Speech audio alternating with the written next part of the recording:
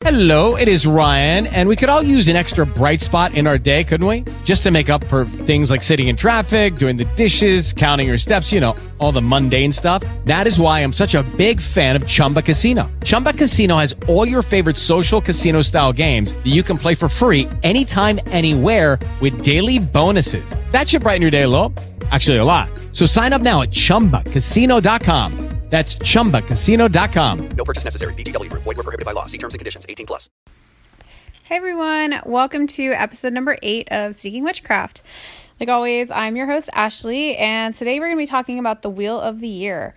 So before I start, I want to say two things. One, if you've listened to my previous episodes, you'll know that I have completed a official Gardnerian initiation. So yay, that's excited. I am officially a lineage Gardnerian witch, so that's cool.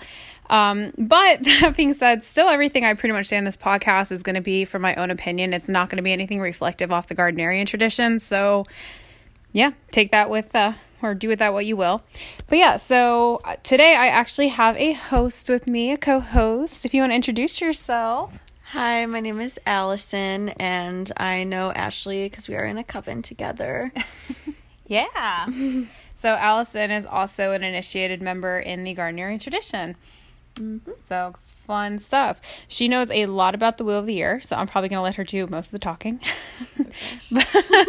You ready for this? So ready. All right. Okay, cool. So even if this doesn't end up taking the entire 30 minutes, I'm still going to be splitting up this episode simply so I don't have to rush through all of the Sabbats. So today we're going to cover Yule, Imbolc, there we go. Ostara, and Beltane. So to start, well, what exactly is the Wheel of the Year? The Wheel of the Year encompasses 8 Sabbats or holidays that are generally celebrated by pagans and witches. And no, you don't have to be Wiccan to celebrate. So what do I mean by this? Well, each Sabbat corresponds to different cycles in the earth that its inhabitants go through, which I'll discuss in depth a little bit later, or rather Allison will. Wiccans will generally look at the Sabbats in regards to the mythology surrounding the god and goddess and their relationship, but if you're not Wiccan, you could still look at it through the lens of the natural earthly changes from the seasons, from like winter to spring to summer to fall. All right, it's important to note that the Sabbats aren't always exactly on the same day each year, as the precise moments they happen can change, but they're generally celebrated within a 3 to 5 day time frame. If you're not sure when the Sabbat will fall during the year, you know, Google is great. But what I'm going to do is I'll mention the Sabbat for the day they fall in for 2019, which will only really apply for Yule for this episode, and 2020. There's a whole bunch of additional information regarding the Sabbats and their origins, if they're sun and moon Sabbat or greater or lesser Sabbat, etc. But, you know, just for the sake of being a beginner topic, I'm just going to cover information on the Sabbats themselves, plus something you can do to celebrate. The order of how the Sabbats are presented usually have Samhain as a starting Sabbat or Yule, but on the next episode, I'm going to explain why Samhain, or it kind of looks like it says Samhain, if you're wondering what I'm talking about. Yeah, some people call it Samhain if they've never heard anyone else say it before. That's just kind of how it reads in any book. Exactly. But it is pronounced Samhain. But yeah, next episode, I'm going to explain why it's sometimes referred to as the start of the Wheel of the Year, but today I'll be starting with Yule. Anything you want to add, or? No, that was a pretty good introduction, but yeah, The Wheel of the Year, like you said, is following the story of the god and the goddess, but the god is generally represented by the sun and the light, and the goddess is generally represented by the nighttime and the darkness, and they kind of complement each other. Neither one is seen as better or worse than the other one necessarily. Like, winter is not seen as a bad thing, it's just seen as naturally part of the cycle. And so if you're not necessarily like following the theory that it is the god and the goddess, if you just imagine it as daytime and nighttime and sort of the play and trade-off between the day and the night, that's another way to imagine it. Oh, that's a really good point. Yeah, thanks. Cool. All right, so we're going to start with Yule.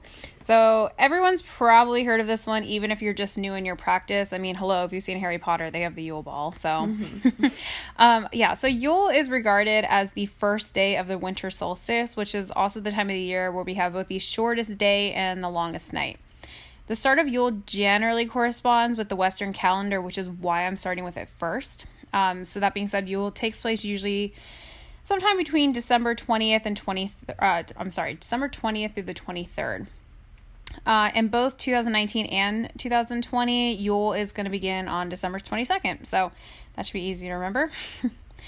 The Wiccan belief during this time is that the god, also known as the sun, is reborn from the goddess, who is known as the earth. But the god is still pretty young. He's an infant, which is why the days are shortened. And the earth is pretty still or silent as the goddess is recovering from the labor of giving birth to the god. So if you don't subscribe to that belief, don't worry. Overall, Yule does celebrate the renewal of life through the sun, whether you want to follow the god and goddess story or not. So Yule is a really great time to reflect upon your year, as well as to plan for the future. It's also a really great time to give thanks for the warmth of the sun and fire, and a lot of people do this by lighting candles and having a Yule log. Yule logs are generally logs that are kept throughout the year, or at least a piece of it, and they're burned during the Sabbath. So if you're like me and you do not have a fireplace or a way to burn a log, you can also just take a log and you can drill holes and insert some candles into it. Typically what people do is there'll be 3 candles they put into the log, so red and green or white or black and gold are some recommended colors. And yeah, they'll just put them in the log and light them that way and let the wax drip down on it. A lot of people also decorate their logs using evergreens, which are like trees or shrubs that maintain their leaves during the winter. Allison and I had a lot of fun trying to find some evergreens last Yule. Yep, that was quite a time. Yeah, we went on an adventure for that, but we found some. Mm-hmm. Okay, yeah. But other examples of evergreens, just like holly trees or pine or things like that. In terms of rituals, there's 2 that I can recommend that you could do for Yule. The first would be a ritual to kind of just welcome back the sun, although this may be something that would be performed mostly by Wiccans. If you want to do something a little bit different, though, you could do a cleansing ritual, as this is regarded as the beginning of the year, so they're fresh starts. But if neither of these, seem like something you want to do, just off the record, I personally really like the idea of a ritual regarding celebrating like love, family, friendship, and the covenantship in your life. The reason why Yule is because Yule is so close to the other holidays like Christmas or Hanukkah, which generally involves celebrating the love between family and giving gifts. This is not an official ritual that I've seen done for Yule, especially since this idea can really tie into almost any of the other Sabbats. But it's just an idea of something you could do if neither of the other 2 ideas really vibe for you. All right, I'm going to hand this off to Allison, who knows a lot about the other 3 holidays. So here you go. So are we going on to Imbolc now? Mm-hmm. Okay. So Imbolc is sort of a continuation of Yule in a way. It can also be called Candlemas, and Yule is like the pivot point where it's the shortest day of the year and now the days are getting longer. That's why it's the birth of the god. Imbolc is the light is growing now. The days are officially getting longer. You might be starting to feel that like the sun is taking longer to set. Like it's not dark when you're getting out of work or school or whatever. Like it feels like maybe spring is somewhere over the horizon. But Candlemas is a celebration of the god becoming an infant. He's starting to grow a little bit. He's not a baby anymore. And some ways that people celebrate this, hence the name Candlemas, people can give gifts of candles, or lighting candles off of other candles is like a big thing because it's celebrating the light spreading and the light growing. And so it's halfway between the winter solstice and the spring equinox. And, this year it is going to, or in 2020, it's going to be on February 1st. Yeah, and it's close to Valentine's Day because the gift giving of the candle is kind of like a flirtatious thing sometimes where, yeah, so that can be kind of an equivalent to Valentine's Day. Yeah, that sounds good to me. Mm-hmm. All right. I feel like I'm going to go through these too fast. That's okay. But Ostara, so in 2020, Ostara is going to be on March 19th, and it is the spring equinox. So usually when people celebrate the spring equinox, it's like March 21st, but it can be anywhere around like that sort of 3-day span. And at this point, the god is a child, and he's starting to get older, but there's still like a youthful innocence about it. They're still very young, but it's close to Easter, and even Ostara sounds like Easter, kind of. And Easter, as it's celebrated by most people today, involves bunnies and eggs and things like that. Lots of symbols that are fertility symbols, even though they're not necessarily seen as that these days, because it's like sort of, I don't know, I feel like fertility rituals are seen as like very inappropriate, and so we kind of call them something else. And now it's like Easter is sort of a celebration of, like, in Christianity, Jesus dying, which doesn't exactly match up with the original pagan celebration of rebirth.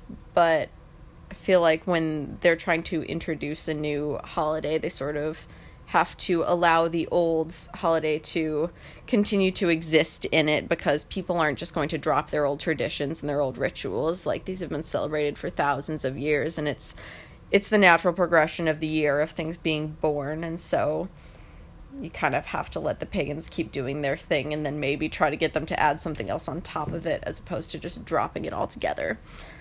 Do you like the rituals? And so rituals, where do we have rituals? So this is a good time for planting seeds and anything that has to do with growth. So a lot of people like plant flowers and Herbs and stuff. Herbs and things like that. It's not necessarily a good time for like hardy crops per se. Like, that's closer to the harvest is when you start doing the things like the grains and the gourds and stuff. But it's a good time for flowers and anything that sort of brings spring to mind. And also cleaning rituals are good, like with a besom or ritual broom, if you want to like sweep all the negative energy or all just like the stale energy from the winter out of your house. It's a good time of year to do that. Yeah, you're rebirthing, your environment. So, it's good to do some spring cleaning. Yeah, it's kind of a fresh start. And Ostara eggs are a thing. Sounds kind of like Easter eggs. It's another equivalent sort of ritual that's kind of carried over. A lot of traditions around the world do this, like Ukrainian traditions will like blow the yolk out of the egg by poking like a little hole in it, and then do really like intricate design painting on it. Or, a lot of people just hard boil their eggs and then dip them in the dye, but it's all just sort of a general reverence and worshiping of the life and the rebirth and like the symbols of fertility and stuff like that. Yeah. Cool. So yeah, shall we move on to Beltane? Yes, let us move on to Beltane. Beltane's a big one. Beltane is about sex. Beltane is the sex holiday, the definitive sex holiday. There's really a lot of sex. No buts about it. Yeah. There's a lot of buts. But... yeah, true. So this one is on May 1st in 2020. And it is celebrating the miracle that is reproduction, the human ability to procreate. It is a beautiful thing that modern Western culture has kind of made inappropriate and unspeakable in a lot of ways. But the most recent equivalent of Beltane can be seen in May Day, which is kind of an old-fashioned thing now. Like, not a lot of main cities will really celebrate this, but if you go to like small towns, especially like small European towns in like Germany and England and stuff like that, you can still see villages will celebrate with a maypole. We had a May Day celebration here where I live, which was really cool. And I went and I was like, I hope there's a maypole, and there was, but they were like, oh no, that's only for the performers to use. And I was like, well, dang, I wanted to do it, but okay, that's fine. Yeah, there's a maypole at the Renaissance Fair where I'm from, around Chicago, Wisconsin area, and they let us participate in the maypole, which is super fun. And it's not an outright spoken thing, but the maypole is very obviously symbolic of a penis. And I'm just gonna say it. It's a penis. It's a penis, yeah. So for Ostara, where you have the decorating of the egg and sort of the like reverence for that. Germation. The maypole is the decoration and celebration of the penis, and in all its glory and for what it can do, which is impregnate, which is kind of what Beltane's about. It's about like at this point in the story, the god and the goddess have come of age, and now they are hooking up, reproducing, and doing the thing that they are meant to do. Like, that's kind of a major part of what life is about. In order for there to be life, there needs to be conceiving. And so Beltane is sort of taking Ostara to the next level and conceiving. And so symbols of it are red, flowers, and sex magic, which not necessarily as well versed in, but if there is any time to sort of do anything like a fertility spell to help enhance your chances, this is a good time of year, because naturally in the Wheel of the Year, this is a time when, like, the spark of life is in the air, and yeah, it kind of helps give any magic you could be trying to do in that realm an extra oomph, an extra gusto. I was going to say that too. Yes. So you mentioned one thing about, like, in the story. Like, can you talk a little bit about, like, the Wheel of the Year and how it's like a story? Yeah, so in the beginning in Yule, the reason that... So some might see Samhain as being the beginning, but that's actually kind of like the death point, and then Yule is the rebirth, and so it depends on which one you want to see as the beginning. It's kind of like whether you see a new moon or a full moon as being the start of the cycle. It's which came first, you know?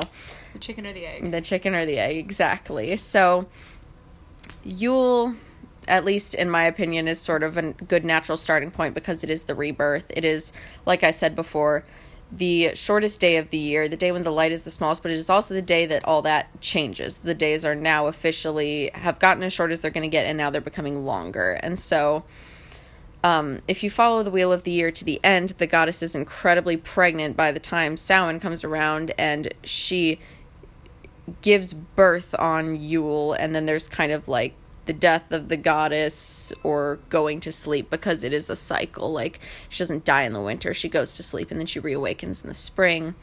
It's all a very confusing story, because while she is growing up alongside the god and then she gets pregnant by him, she also is pregnant with him and then gives birth to him on Yule. And so kind of plot holes there, but Yule is the day that the god is born, and then throughout the entire Wheel of the Year, he is getting older and growing older by the goddess and impregnating her. So by Imbolc, he is an infant. He is growing older, but he has not come of age yet. It is still a time of year when the days are short, like not longer than the nights yet, but getting there, on their way. Ostara is where he's finally starting to get closer to coming of age, but it's still too soon yet for there to be conceiving. And then by the time you get to Beltane, like, the god and the goddess are both in the prime of their life, ready to conceive. The goddess is moving from the maiden phase to she is going to soon be in the mother phase. She doesn't yet know she's pregnant, but she is being impregnated. There you go. Yeah. Cool. All right. Well, that's pretty much it for the Wheel of the Year, but we're only 17 minutes in, so I guess we could just do a couple random tidbits about something. So if you've listened to my previous episodes, I've actually referenced Allison before.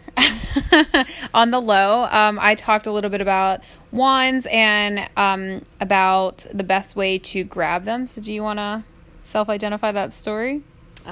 Yeah. So I don't know how thoroughly Ashley covered it before, but I was taught most of what I know about Gardnerian craft from my high priestess back in Chicago before I switched to the coven here, where I currently practice. So my high priestess there always taught me, like, when I was looking for a wand for my ritual practice, I was asking her, should I do the peaceful sort of thing and take a branch that has already fallen so I'm not disturbing the tree?